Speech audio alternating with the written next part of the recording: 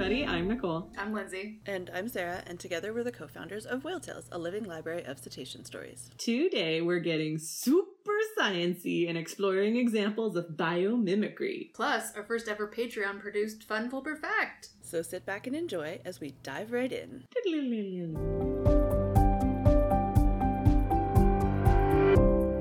So as mentioned, today we are getting super sciencey, aka nerdy AF, but I'm super excited about it because we are going to be digging into a few examples of cetacean-inspired innovation, also known as biomimicry. So if you aren't familiar with that term, biomimicry basically means something that we use in maybe not your everyday life, but in human life. So it could be an example of technology. It could be an example of an approach to problem solving. It could be an engineering practice, but something that we use in human life that was inspired by nature. It could be kind of a direct copy of something that's used in nature, but then human fabricated, or it could be inspired by nature, as we're going to talk about the examples that we have for you today. The best example, I think, every one of our listeners will be familiar with when it comes to biomimicry is Velcro. So probably all of us have used Velcro at some point in our lives. And Velcro was inspired by, I don't remember who the name is of the person who actually invented Velcro. I read it when preparing for this podcast. George Velcro. Let's say that. I know it. Actually, I was surprised. I didn't write it in our show notes, unfortunately, so that's why I forget. But I was surprised. His name isn't Velcro, so I don't know where the name Velcro came from. But it's like a trademarky brand name. There we go. Hook and loop closure is what the technology is called, but we know it as Velcro most of the time.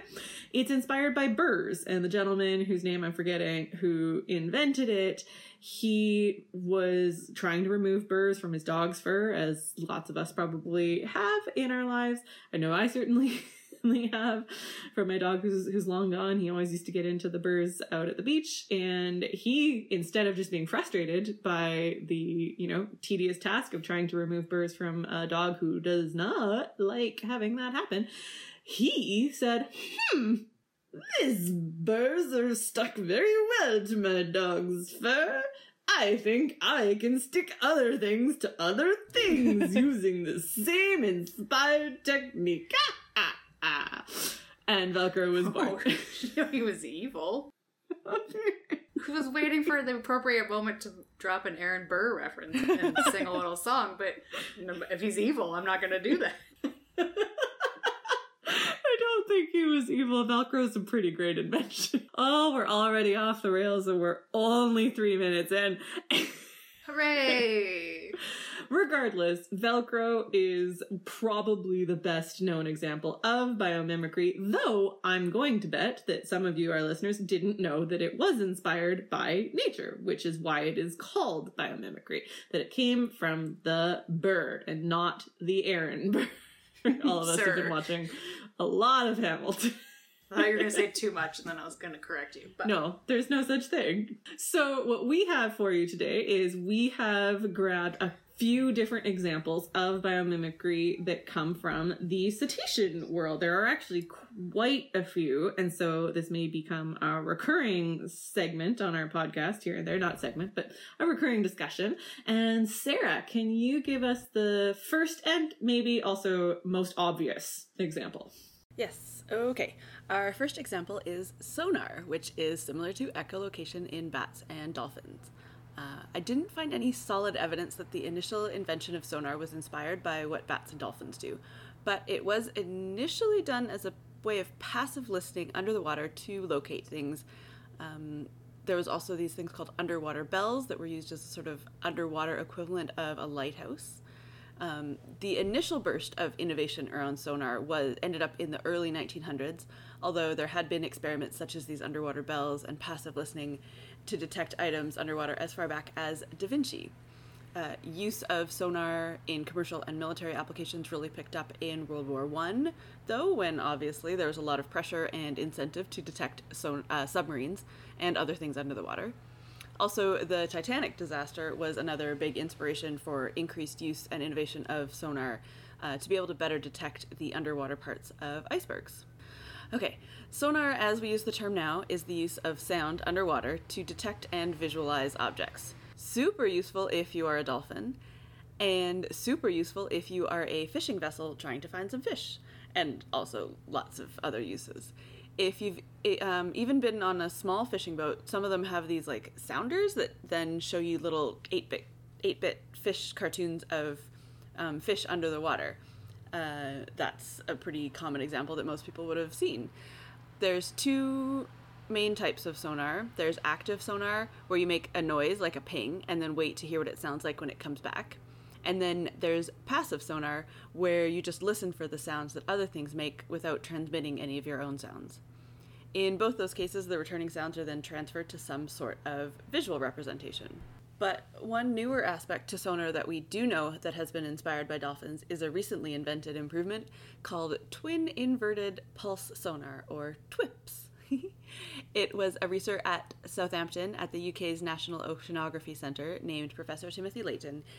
He and his team were trying to study the use of sonar in shallow waters. So initially in World War I, and even throughout World War II and the Cold War, the main uses of sonar were in deep waters. But more recently, there's been attempts to get sonar to work in shallower waters. But the waves and the surface activity mean that the water is much more bubbly, and the bubbles disrupt and confuse the sonar. But what Layton and his team observed was that dolphins are able to use sonar in bubbly waters, and even when they intentionally blow bubble nets to disrupt and confuse their prey, they are still using echolocation. So basically, they decided that if dolphins could do it, that means it's physically possible for us to figure out a way to get sonar to work in these highly disturbed waters. Instead of looking at how dolphins were doing it, because that would be pretty complicated, and also these were like sound engineers and researchers, not dolphin researchers, they used mathematical models and came up with the TWIPS system. Basically, the first pulse gets sent out, and then a fraction of a second later, a second pulse is sent out, and the two pulses are identical except inverted from each other. This then works to enhance the target while at the same time suppressing any disturbance from the bubbles. And then in some later tests, they found that it performs better than standard sonar as well in situations such as the wake of a large vessel. So I guess the question we're all wondering, is this the same way that dolphins do it? And the answer is not really. Some aspects of the TWIPS system can be found in different dolphin species, but not altogether in one species. So it seems like they kind of inadvertently picked sort of the best or the most doable by the instruments that they have ways to do sonar in shallow waters, and then inadvertently have found sort of the different ways that dolphins do it. It all assembles in a different way. I love that. I love just like looking at something a dolphin can do and being like, I can do that. Yeah, I guess it's kind of arrogant, but it's also just using the knowledge that because dolphins can do it, that means that physically it's possible. So then if we just invent a way to make like the physical side of things happen, then we can improve our technology because of our inspiration from animals. Sure. So we're sticking with dolphins for a little while, and this next example is also inspired by dolphin sound, but in particular looking at the way that dolphins encode their vocal communication. So when we think about sound underwater, a lot of people who've studied it, even in sort of like high school studies, you know that sound waves in particular, they travel very, very long distances through water as a medium.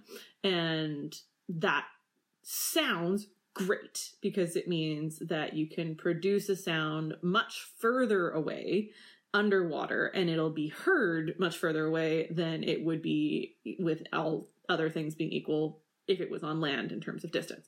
However, in practice, there's actually quite a lot of disturbance and destruction that can happen to the sound waves as they travel through the water.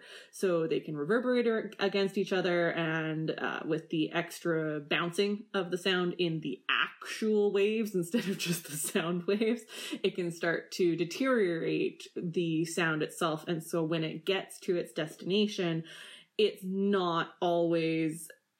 It's like playing telephone basically. Yeah. What you hear isn't exactly what Susie said when she first started the telephone message. It said she liked Mark. Instead, it's that she liked Andre, and then it was a whole big thing. Oh my god, I liked Andre.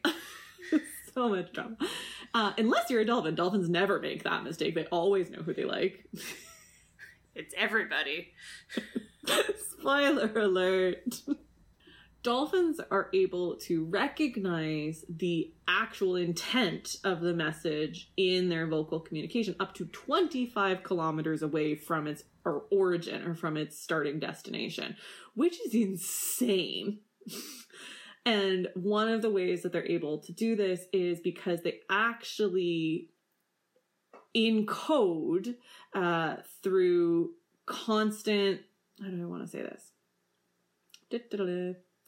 They encode by repeating frequencies in their vocal communication, so that even if one frequency is distorted as it travels, the fact that it's basically like repeating, it's kind of a sandwich. If you think of a visual of a dolphin's vocalization, it's a sandwich of the message they're trying to communicate. We don't have a dolphin dictionary. We don't know what they're saying most of the time, but this is best studied when it comes to what we call their signature whistles, or a lot of people refer to this as a dolphin's name for each other. So bottlenose dolphins in particular have been studied extensively, and they have signature whistles to refer to each individual within their group or their pod. And we kind of extrapolate from that that is the dolphin's name when referred to by other dolphins. And so if you study a picture of a signature whistle, it's the same message repeated over and over and over again on top of each other. So that as it travels, yes, maybe layer 1, 2, and 10 all get distorted, but 3 to 9 are still there and are able to be communicated and understood by the recipient dolphin up to 25 kilometers away. Super, super cool. What this has inspired is also super, super cool. A company called Evologics has actually developed an underwater modem to transmit data about seismic sounds in tectonic plates in the Indian Ocean to inform people about possible tsunamis, using this inspiration for encoding multiple layers of the same, effectively like the same message in each transmission through sound traveling through the water. So Evologics has developed what they are calling a high performance underwater modem, and it is being used as the early warning system for tsunamis all throughout the Indian Ocean. All because dolphins can tell each other who they like 25 kilometers away from each other. I'm looking at you, Andre. Mm. Lindsay, can you tell us... Sorry, I got distracted thinking about Andre, the dolphin. Can you tell us about another and our final for today example of cetacean-inspired biomimicry? Yes. Even though I love Andre, we're not going to talk about dolphins anymore. They're silly. Silly little dolphins. Silly little dolphins. We're going to talk about humpbacks, pectoral flippers, and how they give wind. Do that on purpose. To more efficient wind turbines. See, there's the joke. Gentle listeners, you didn't know what was going on. So many of our modern aerodynamic designs rely on basic principles. I don't know anything about wind turbines, so I'm just going to read what Nicole thoughtfully prepared for me. To obtain optimal lift and minimal drag in turbines, sleek edges and clean lines are key. Sounds like a wind turbine commercial. However, in the animal kingdom, many species are capable of exceptional lift, like the humpback whale uses their bumpy tubercle fins for propulsion. Tubercles are the little bumps. You can see, we'll put them some pictures on our social. They're on their head, but they're also, you can find them along their pectoral flippers. So that seems kind of counterintuitive as to what we've designed for humans for those kinds of things. So a humpback whale pectoral flipper is not. No. Humpbacks, like, they're not really that sleek. The ability to launch themselves out of the water also seems counterintuitive when you look at what we use to do something similar. So a Harvard-led research team has determined that these nodules, the tubercles, enable the whale to choose a steeper angle of attack, which is the angle between the flow of water and the face of the flipper. With humpbacks, this attack angle can be up to 40% steeper than a smooth flipper. Due to these small ridges on their flipper, sectional stalls occur at different points along the fin, which makes a full-on stall much easier to avoid. That kind of makes sense. The flipper moves easier, and there's a less chance of the flipper going, nope, no win for you today. No jumping. No jumping. You don't get to show off to that lady humpback. So, tests conducted by the U.S. Navy Naval Academy using model flippers, which seems ridiculous. Now I'm just imagining scientists in their lab coats with, like, flippers moving them around, like, in their lab. But they had to have lab coats on, otherwise it doesn't count as science. Not real science. Exactly. So, these tests determined that the biomimetic fins reduced drag by nearly a third and improved lift by 8% overall, which is pretty impressive.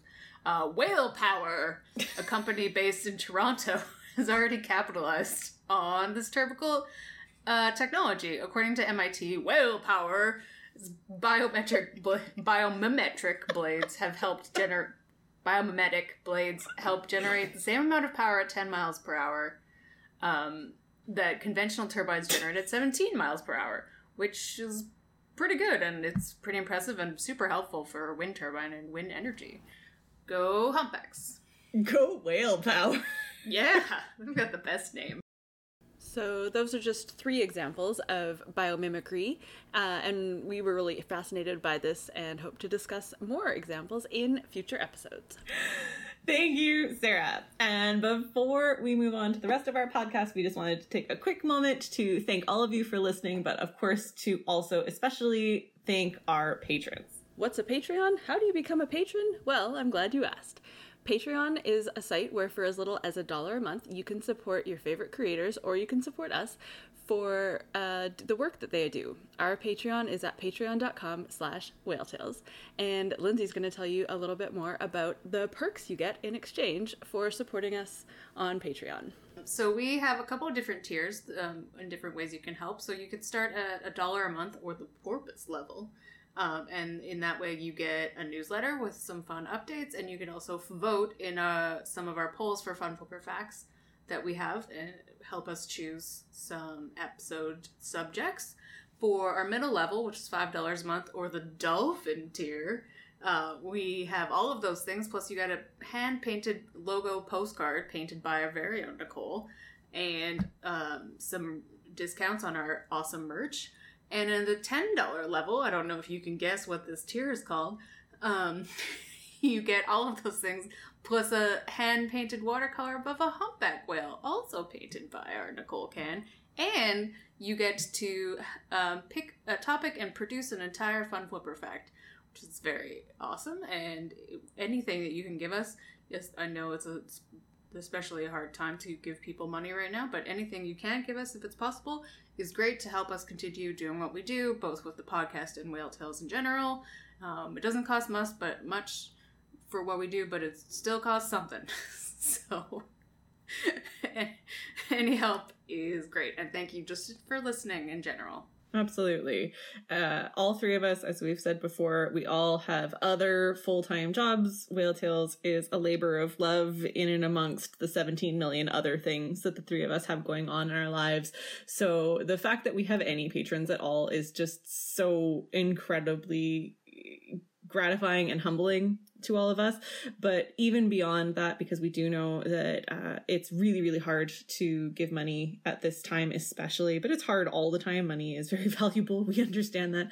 The fact that any of you are listening is just really and truly the greatest the greatest joy that the three of us can have for the work that we put into Whale Tales. We had a piece of feedback come in this week that Lindsay's the one who always receives our feedback, and we have a group text going on every day. And there was a piece of feedback this week from a listener in the UK who listens to our podcast on her commute. And for lines and lines and lines in our group text after reading that feedback, it was just heart eyes and I love our listeners. And it's really wonderful. So if you aren't able to become a patron, we do understand, but we would love to hear from you. And we would love if you could leave us a review on whatever podcast app you listen to us, or send us your direct feedback, because we would love to hear what you think about our podcast and also to hear how we can make it even better for you.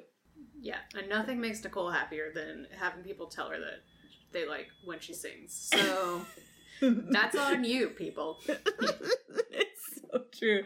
Which brings us to Fun Flipper Fact. It's time for Fun Flipper Facts. Yeah!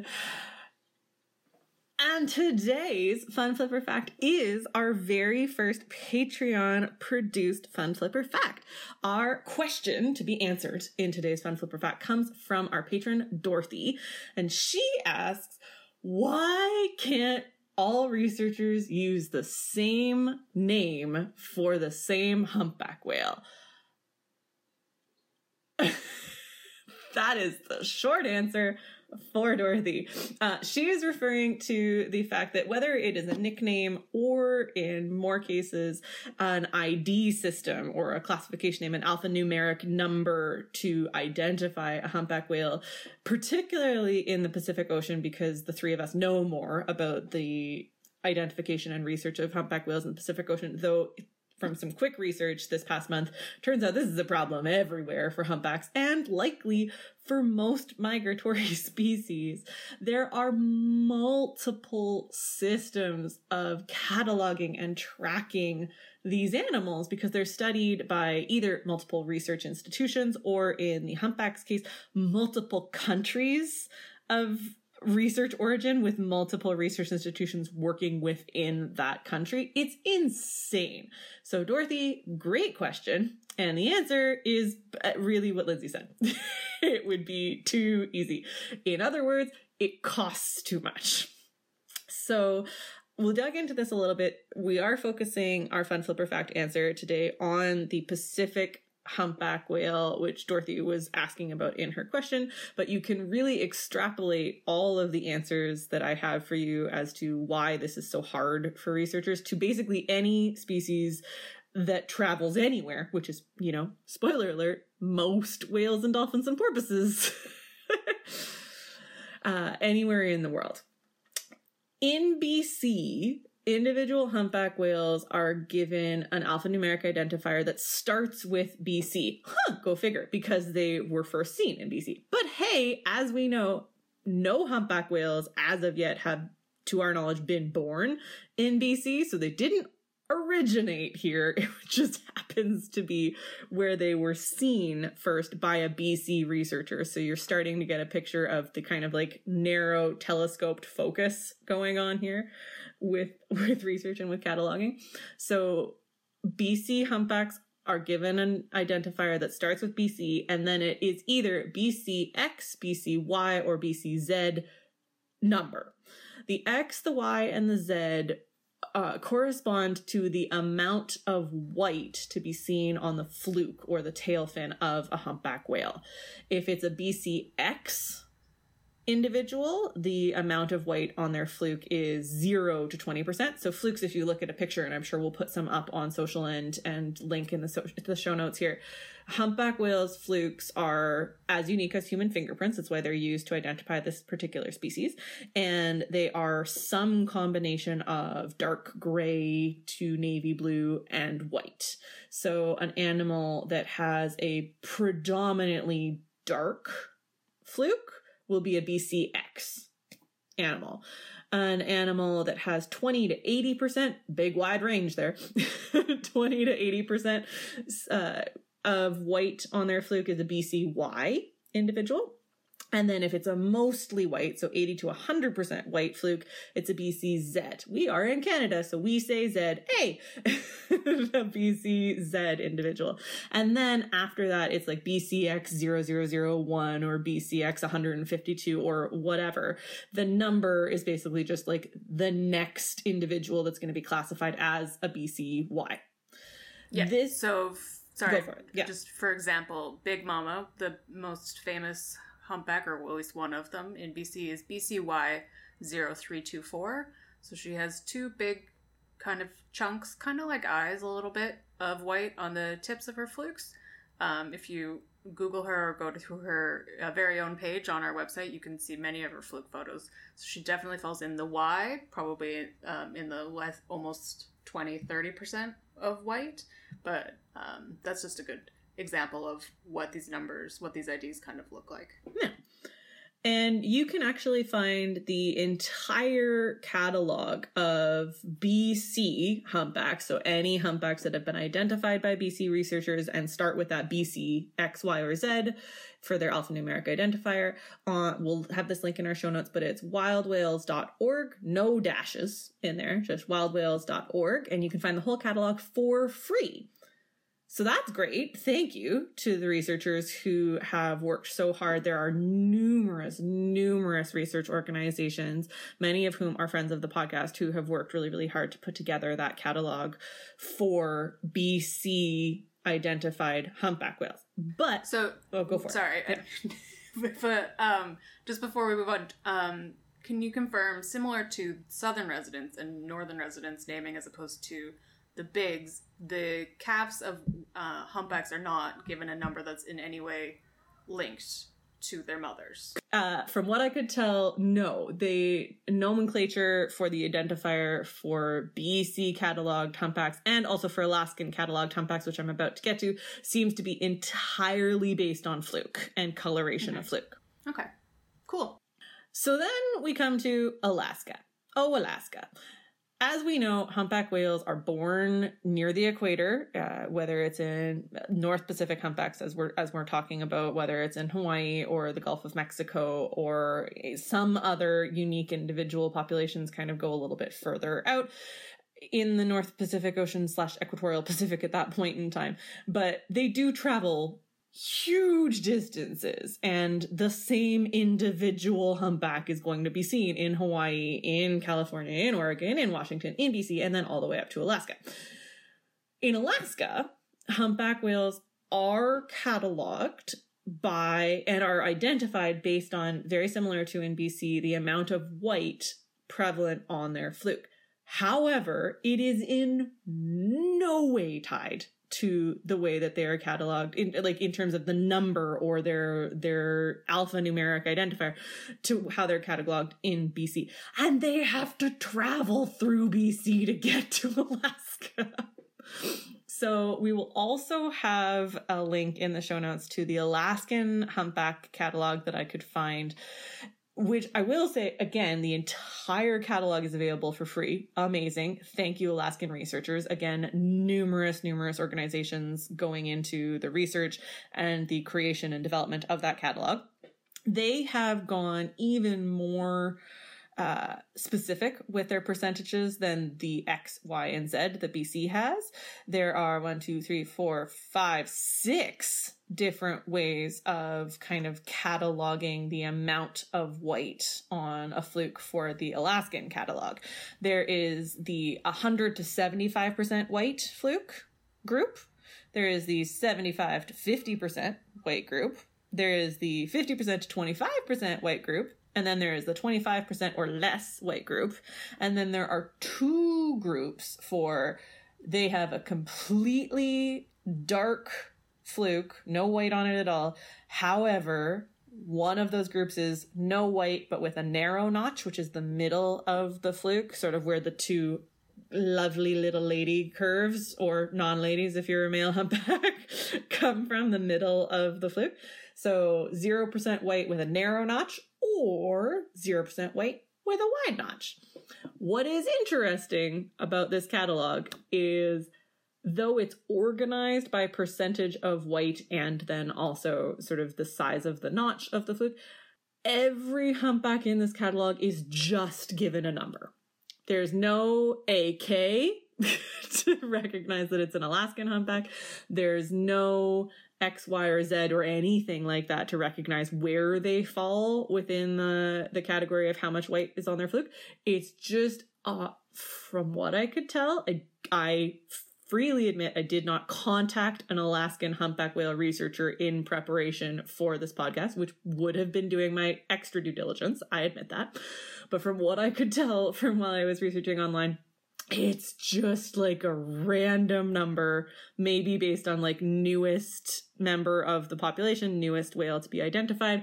And then it's just put in the section of the catalog where it fits based on how much white is on its fluke. That sounds chaotic. It is. At least it's available for free. So far, what we're getting at is that if you are a person who has a picture of a humpback whale that you saw in either BC or Alaska, you can actually try and identify that animal decently easily if you have a good picture, because the BC catalog and the Alaskan catalogs are available online for free. Now, my friends, if you had a picture of a humpback whale that was taken in Hawaii, I am sorry, you are out of luck. I spent over a week and a half of whatever spare time I had trying to find any, even a paid catalog of humpback whale flukes for humpbacks that were first identified in Hawaii, the other main geographical region where North Pacific humpback whale research is taking place. All I could find as a general human trying to look at humpback whale pictures based in Hawaii was reference to the North Pacific Humpback Fluke Database Catalog, which is managed by the National Marine Mammal Laboratory in Seattle, primarily affiliated with NOAA. But that is not even though it's referenced by many Hawaiian research organizations, there is no National Marine Mammal Laboratory Seattle NOAA webpage that I could find that is currently active, and nowhere to even request access as sort of a layman coming at it from Google's perspective, access to this North Pacific Humpback Fluke Database Catalog. So I clearly need to have some kind of research credentials to be able to access even the request for information for that. So I cannot tell you how humpback whales in Hawaii are cataloged, but I can tell you that it's yet again going to be different than how they are cataloged in BC, and even how they are sometimes cataloged in Alaska, though it is the same country. So just looking at those three main areas of research, and we do say main because we know that valuable research is going on in California, Oregon, and Washington with humpback whales, and in Russia as well, because some of these North Pacific humpbacks actually travel over to the Russian country as well, and to that continent. It's crazy hard. It's crazy hard to try and figure out how you can track an individual animal through multiple countries worth of research. And this, as some of our faithful listeners might remember from our origin episode of the podcast, is actually one of the things that first inspired me for the need for something like Whale Tales, where we could keep track of stories of animals, because what's happening to them in all of the different places they travel on their migration is really important to get a clearer understanding of what's happening to the species as a whole. Thankfully, Whale Tales is not the only organization working on that understanding.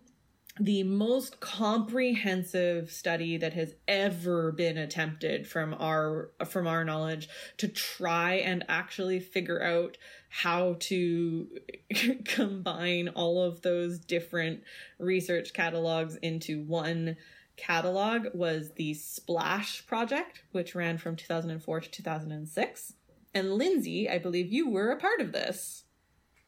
Not officially. Not officially. I did it but as kind of an honors part in my project for my marine mammals course in Banfield when we did humpback flukes, and we made a catalog for the animals that we saw in Quequot Sound and the surrounding areas.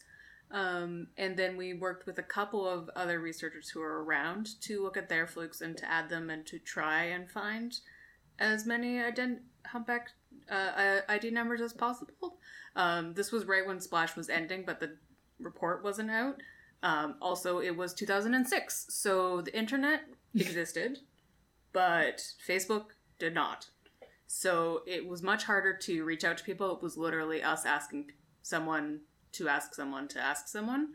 And a lot of these images are also taken under permit for government research and stuff like that. So it's harder to get them than you might expect when you're a bright-eyed 22-year-old who just wants to make one big catalog to make life easier. So we did that a bit, and then because we got stalled out by people saying they couldn't give us their images, we weren't able to get anywhere. Which, like, we had, I don't even know, 50 humpbacks, maybe a bit more, because it was Clayoquot Sound and we were there for 6 weeks, as opposed to all of the Pacific Ocean. Yeah. But we tried. Yeah. So we actually have included in the show notes here everything that we could find about the Splash project, which stood for Structure and Population Levels of Abundance and Status of Humpback Whales in the North Pacific. Splash was just a really great acronym that was put together. And included in the show notes here is the report on the work that was done from 2004 to 2006 with the help of over 50 research groups in 4 countries with 400 researchers involved and their students like Lindsay to identify 7,971 unique individual humpback whales. That's a lot of tail flukes. It's pretty amazing. And the Splash catalog of those almost 8,000 individual humpback flukes still exists. It's still available, and you can find it in our show notes, or you can just search www.splashcatalog.org. And what I think is maybe a little ironic about the Splash catalog, because if you read the full report that the Splash project put out, it details so many of the issues that we have alluded to already about like why this is actually so hard to do, and why, even though we all know that it's the same individual humpback that's going to be seen in Mexico and then seen in the US and then seen in Canada and then seen in the US again and then maybe seen in Russia, trying to collect all of that research is so hard. The other thing that I think is a little bit ironic about the project is that the catalog they created of those almost 8,000 individuals also all have, again, a new number. Yeah. So, for example, an animal that is cataloged in Splash that is seen in its primary migratory route of Hawaii through mainland United States up through BC and up to Alaska could have a Splash number, a Hawaiian number, which I can't find, a BC number, and an Alaskan number. Not to mention countless nicknames based on all of the different researchers and whale watch institutions that see that whale. It is an incredibly complicated issue, but an important one for us to not get bogged down by and for us to continue to work to solve, because really and truly the only way that researchers are ever going to be able to enact serious change and governments are going to be able to enact serious change for a species if you can look at its entire life, its entire migratory route, and try and enact change throughout that entire span. So thankfully, that is something that numerous projects and organizations are trying to do. And one of our really special friends of the site and friends of the podcast, Happy Whale, which is a community science organization that is looking to do just that, where you can upload your picture of any cetacean, and they have crazy cool algorithms that will help to figure out if that's a cetacean individual, regardless of species, that has ever been identified on their site before. And to date, this is on their homepage of their website, and it updates every day. So today I pulled this number. Happy Whale has been able to identify 41,370 unique individual cetaceans. So visit Happy Whale, share your pictures with Happy Whale, and of course, share your pictures and your stories with us here at Whale Tales. Yeah, and one of the best parts about Happy Whale is they will give it a number, ironically, but it's really to count the number of animals they've identified. But if they're able to identify your whale and they can't find a match for it, it just gets a Happy Whale number, but it's been identified and now it's in a catalog. So if you're the first person to have this fluke picture, and then somebody else, potentially a researcher, gets this fluke picture and submits it to Happy Whale, they will then know that you saw this whale, and you will be a part of this whale getting a scientific identification number. The other part about Happy Whale that I love so much is that they try and list all of the ID numbers that they know about. So if you go to Big Mama's Happy Whale page, you have her humpback, or her Happy Whale number, her BCY0324. She has another one, at least one other one, but they're all listed there, so you're able to keep that straight. All of her different spellings of Big Mama are listed there because nobody seems to be able to agree on that. And you can see all of the sightings that she's done, so it helps track where she goes, which is really cool. We've had some sightings on Happy Whale of her being in Hawaii. You can see all where she goes, all the sightings that have been submitted to Happy Whale of this whale, as well as her family tree, and they helped identify that she just had a grandbaby. So she's a grandma, and she's a grand Big Mama. So all of that stuff is on there. You can go to her page, and you can go to her all of her different cast pages. And as we've talked about before, the Happy Whale has lots and lots of different old fluke pictures, like scanned fluke pictures that are part of the Zooniverse, which is a community science website, and you can go on there and help identify the identifying features of a humpback fluke, which are the two tips, and then the part where the lady parts curve, as Nicole. I don't know what's going on in my brain today. So identifying those, which is literally you just clicking those features on the fluke picture, helps submit that image to their algorithm and to their fancy computer APHIS CSI thing, which helps those old images, which are literally like scans from 1970, be uploaded to their catalog and help identify animals, and we can learn all sorts of things about these animals, including their lifespans. Yes. So, yay! Yay science! Yay science. And thank you, yay patrons. Thank you so much, Dorothy, for that amazing fun fact question. I hope that we have been able to answer it for you.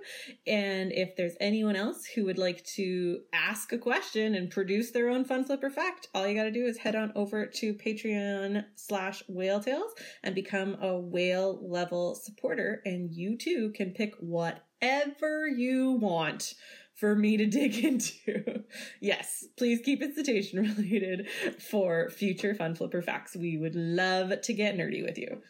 Okay, so now it's time for a story from someone who hasn't talked enough. It's Nicole!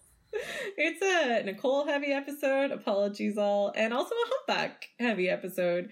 I am joining us for story time today. There was a lot about humpbacks in this episode, and our story is humpback related as well. I have been reminiscing and going back through a lot of photos and trying to do some digital cleanup, as we've talked about on a couple of past episodes. And one of the things that I found that was provoking a lot of nostalgia for me was the first time I went whale watching in Monterey, California. All three of us have talked a lot on the podcast about our love for Monterey and also our love for whale watching in Monterey, though in Lindsay and Sarah's case, maybe less so for the sea swells in Monterey. Obviously travel is very dangerous at the moment, something to only be done if necessary, and especially travel within the States is something that we aren't advocating for on our episode today.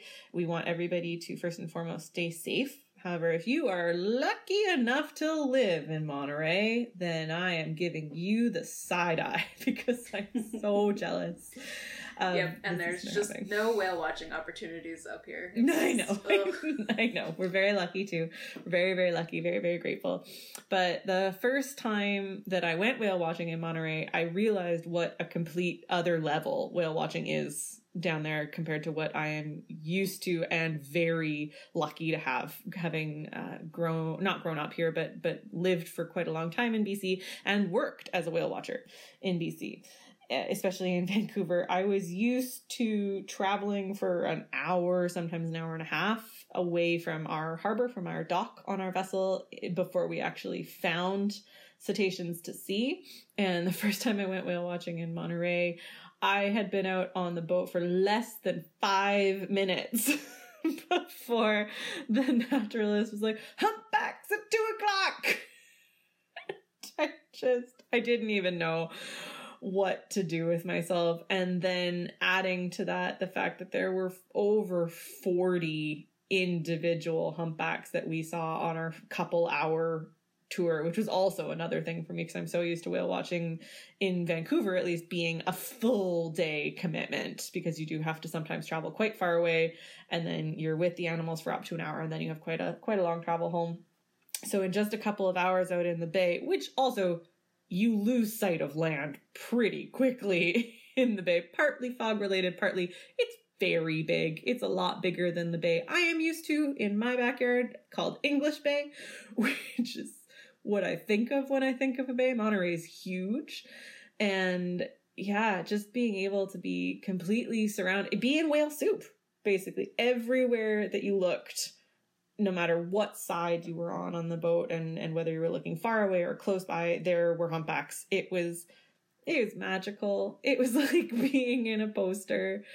And I remember being so impressed by the amount of knowledge that our naturalist had on board, because she knew something about each individual, and that's a really special talent, and that requires, we try really hard at Whale Tales to give naturalists the credit we feel they're due, because we know how hard their jobs are, and they may not be researchers, but they're contributing to really important research, and they are also inspiring the next generation and the current generations that are going to fund research and do research and continue to protect these animals. And this naturalist on board that vessel was just such a great example of that, because she could identify each individual that fluked in front of us, and she could find them in her catalog, which was probably yet another different number for them. And she could tell us something about each of them. The whale that I remember the most from that trip, I didn't ever get their ID number, but was a whale that was suffering from a spinal deformity known as scoliosis, a spinal deformity that I also happen to have. I have very mild scoliosis, but I remember feeling really kismet about this whale that had quite a pronounced spinal deformity and thinking, man, it's got to be really nice to have scoliosis and live in the ocean where you're weightless all the time and you aren't suffering from chronic constant back pain. Though I do imagine it is also probably very hard for a whale or, any animal to have scoliosis, to have a spinal deformity. But this wasn't a fully grown adult, seemed to be doing pretty well, was able to get a lot of weight packed on its body, so was definitely able to find food somehow. And I miss traveling, guys. Really, I know. I miss traveling. I miss getting out on the water to see whales, because that's also not something that I'm able to do right now. And I am so grateful to our storytellers, whether they are naturalists, researchers, or just someone who saw a whale once, for being able to live vicariously through them with our whale tales. Oh, yay. Thanks for sharing, Nicole. That's a great story.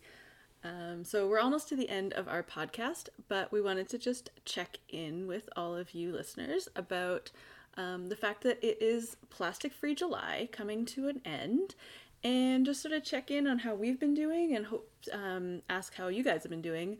I think for all of us, Plastic Free July isn't about actually being plastic free. It's just about doing your best and having a great deal of awareness around your use of disposable plastics, especially.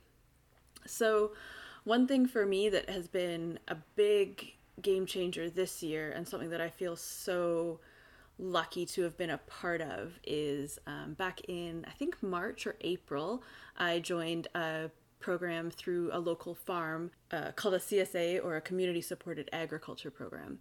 And what that means is every week I get a box of vegetables from a farm.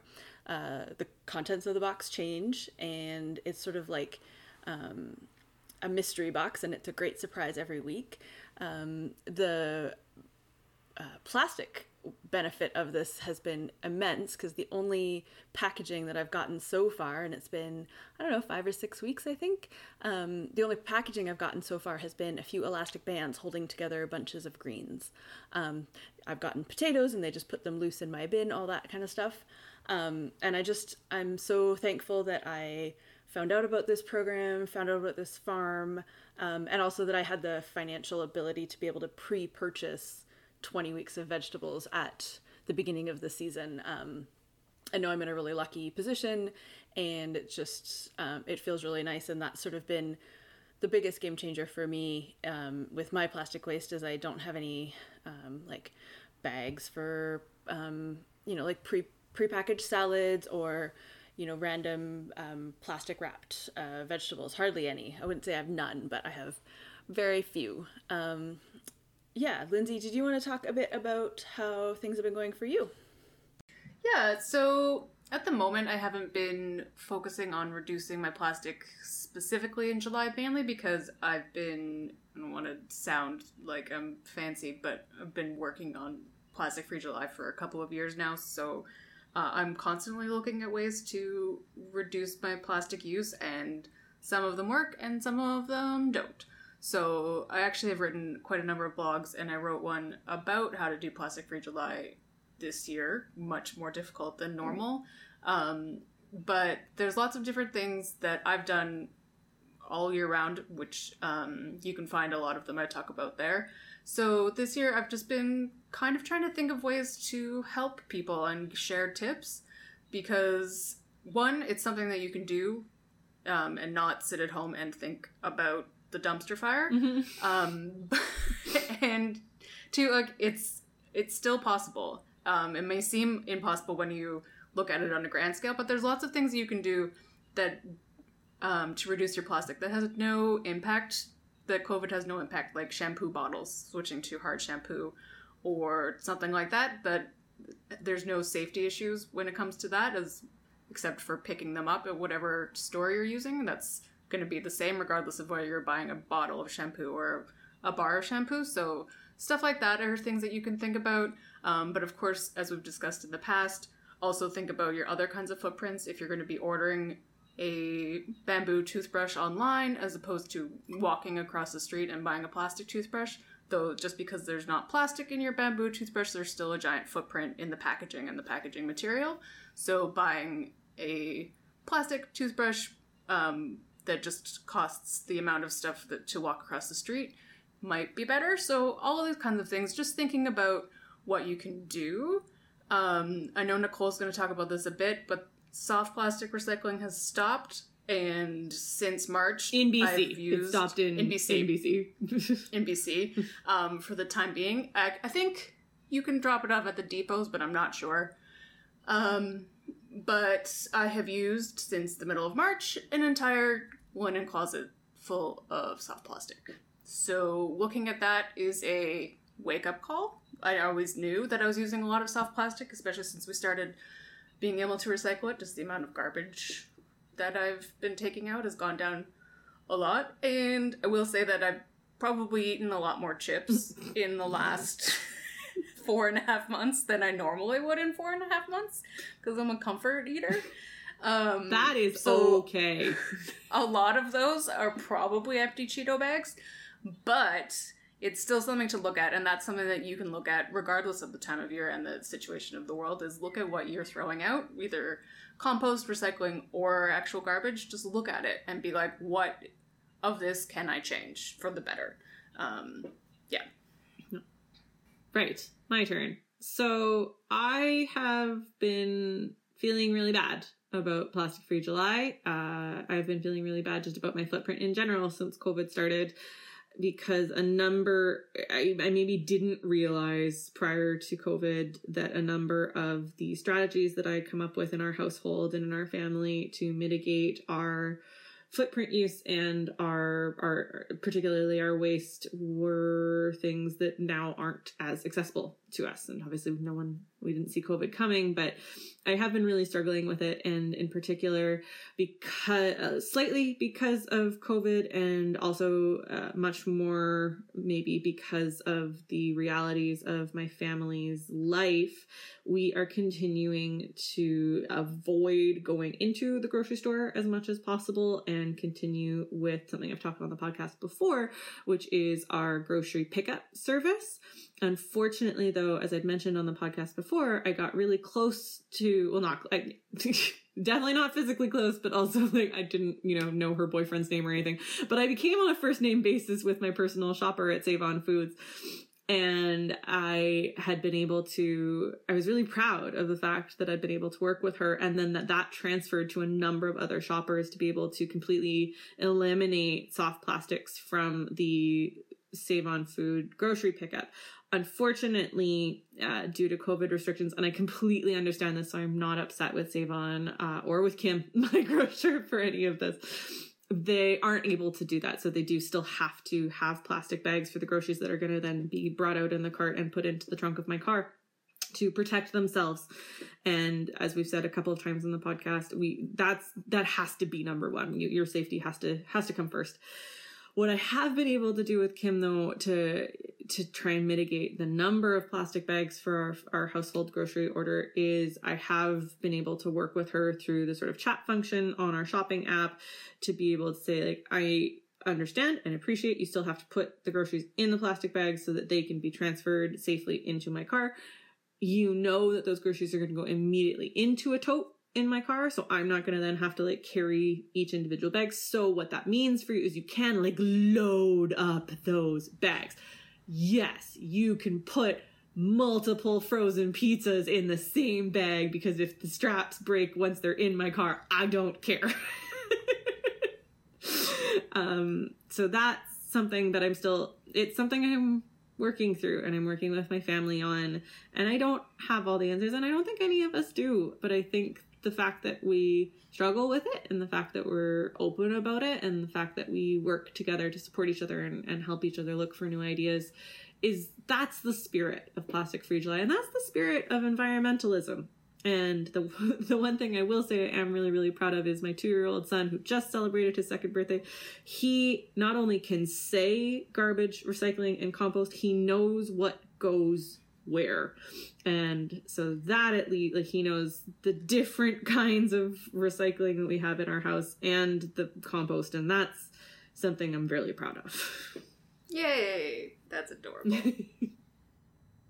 And the one other thing I will say with your single-use plastic, regardless of if it's a coffee cup or if it's a mask, is to dispose of it properly. Wishful recycling is incredibly harmful and causes a ton of actual recyclable material to be able to be put in the landfills. So know what you're doing when you recycle and compost, as well as dispose of all your personal protective equipment properly and safely.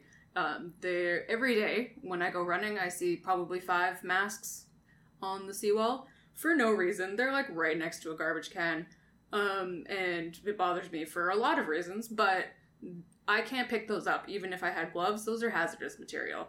So it's going to blow into the ocean and be pollution, and maybe entangle an animal. So think about that. If you are using a single-use mask, that's perfectly appropriate, but if you feel that you're going to be taking it off at some point, bring a bag and carry it with you and take it home and throw it in a garbage, and make sure that garbage bag is tied up before you dispose of the garbage bag. That's important for the environment, but also important for your trash workers, so they do not get any potential germs transferred over to them from your personal protective equipment. So just think about that when you go out, and if you have the option to get reusable masks, I highly recommend it. They're very stylish. Ooh, so stylish.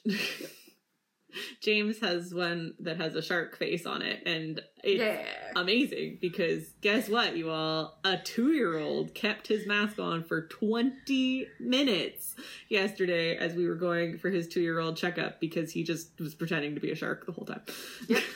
That makes complete sense to me. So on that note, we are at the end of our podcast episode. It's been a wild ride. And we would really love to hear your thoughts on this episode or any episode. If you have ideas of things that we can do to be better about our single-use plastics, if you have stories to share, if you can think of something like Velcro that you want to know if it originated with some kind of cetacean inspiration, just any thoughts that you have, we'd love to hear them. So please visit our website at whale-tales.org and find links to our various social media handles so that you can drop us a line. Yeah, you can also tweet at us directly. I am at FHG07. Sarah is Sarah K. Given, no H, because H's are ew. And Nicole is Nick F. Can, with 2 N's. You can also head to our site to subscribe to our podcast, check out our merch, and learn more about supporting us and becoming a patron. While you're there, you can read over 850 whale, dolphin, and porpoise stories. And of course, if you have seen a cetacean, we would love to add your story to our library so that Lindsay can make edits in the middle of us recording our podcast. Click the share link on our site and contact us on social media, whale-tales.org, or email us a voice memo and tell us about your incredible encounter. That's whale-tales.org. Tales like the story, not tales like the animal. Thank you again for listening and for supporting us. We will be back on the last Wednesday of next month with more fun facts and whale trivia. Thanks, everybody, and as always, have a whaley great day.